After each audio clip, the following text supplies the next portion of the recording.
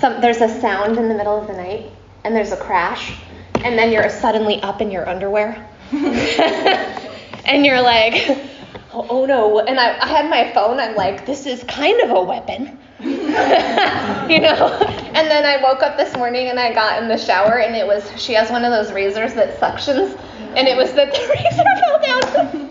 But we were all ready, My dog's like, let's do this. But we went on a sweet date last night to Potty up there on Burnside. Have you guys ever been there? Okay, hot tip of the week. I've always kind of been like, I wish that they had more veggies there.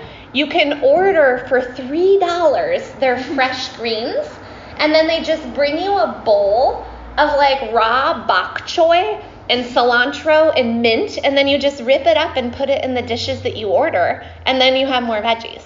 Isn't that awesome? I know. So you should do that. But the point is that they bring their checks and books as this cute little thing. And the book that they brought us last night was Samuel Beckett's Waiting for Godot.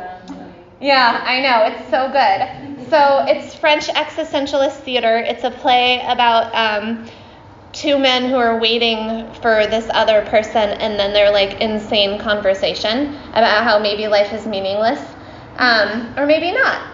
And we decided to do the thing where you open the book and then you point to a sentence, kind of like an oracle, and then you make meaning out of it and get all witchy. And so it totally worked. I open the book and I point to it, and this is the sentence that I landed on. What is terrible is to have thought. It's good. I know. And then my favorite part is that the next character says, but did that ever happen to us? It's so good. And I know, it's so awesome. What is terrible is to have thought. And I was like, oh my gosh, that's so much like yoga and Buddhism and the mindfulness practices, because when we are thinking and when we are identifying with our thoughts, that is when we suffer, right? Eckhart Tolle says that when we move out of our isness is when we start to suffer. And because when you're thinking, usually you're not thinking like about this present moment or how your body feels and like moving into that kind of like mindfulness place of being. When we're thinking, right, the terribleness of thought, we're usually moving into the past and wishing that we had done something differently. Yes? Is that you? I do that. I do the replay of conversations in my mind when I'm laying at bed at night and not sleeping sometimes. And then, or else I'm thinking about the future. And I'm being like, if only I had a puppy, I'd feel better. Or if only I am able to see this person, then I would feel better. If only when you move into the if only land, like there's going to be some sort of solution, some sort of fix, right?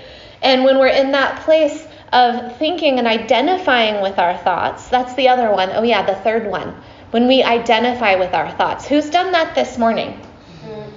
Where you begin to think that you are what you think. I got angry a little bit this morning, and I was like, and then immediately experienced like the shame of anger and was like, I'm an angry person. And then I was like, wait a minute, what's your pep talk going to be today? I was like, I'm not an angry person, I'm experiencing anger,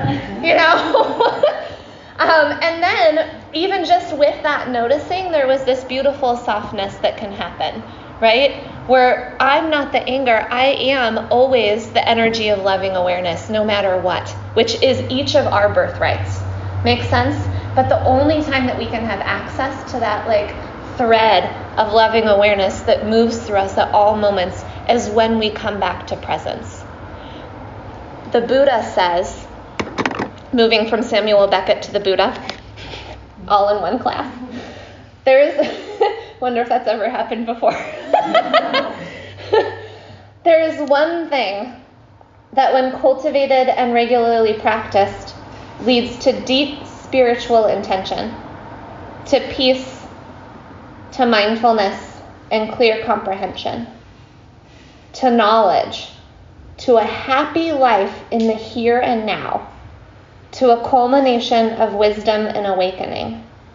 And it's mindfulness centered on the body. Right?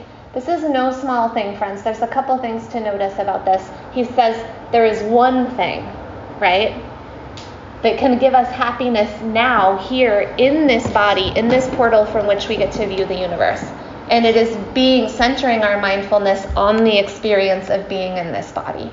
And that can lead us to freedom and to that feeling, that connection with a loving awareness that resides within each of us.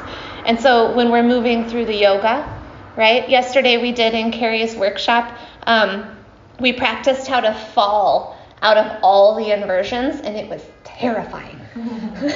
So all of us were kind of like, or she would do it, and it like looked all graceful and stuff, and then we're like, okay. And then Brianna and I were like, I'm scared.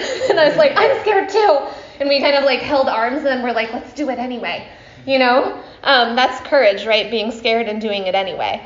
And so we were doing this thing, and you had to walk up so your face was at the wall, and you're in a handstand, and then kick off the wall and fall. Terrifying and really hard. And let me tell you, friends, that there was nothing that I could think about except for being in my body in that moment, right? And that's the purpose of these asana practices, is so that we might be able at the end to come to our seat, to be able to be in our bodies, and to practice that mindful awareness so that we can wake up in the rest of our lives. Yeah? Do you want to do it? We're going to do 5 back bends today at the end of class, and it's going to maybe change your life. Then we're not going to do Shavasana, and I'm just going to open the door and say, go free and change the world. That's my dream. No, just kidding. We will do Shavasana. I just always think after back bend practice that people are like, yes, I am in my body. I can do this. But we will do Shavasana. It's just my like secret dream. Go. Become an activist. Live your purpose.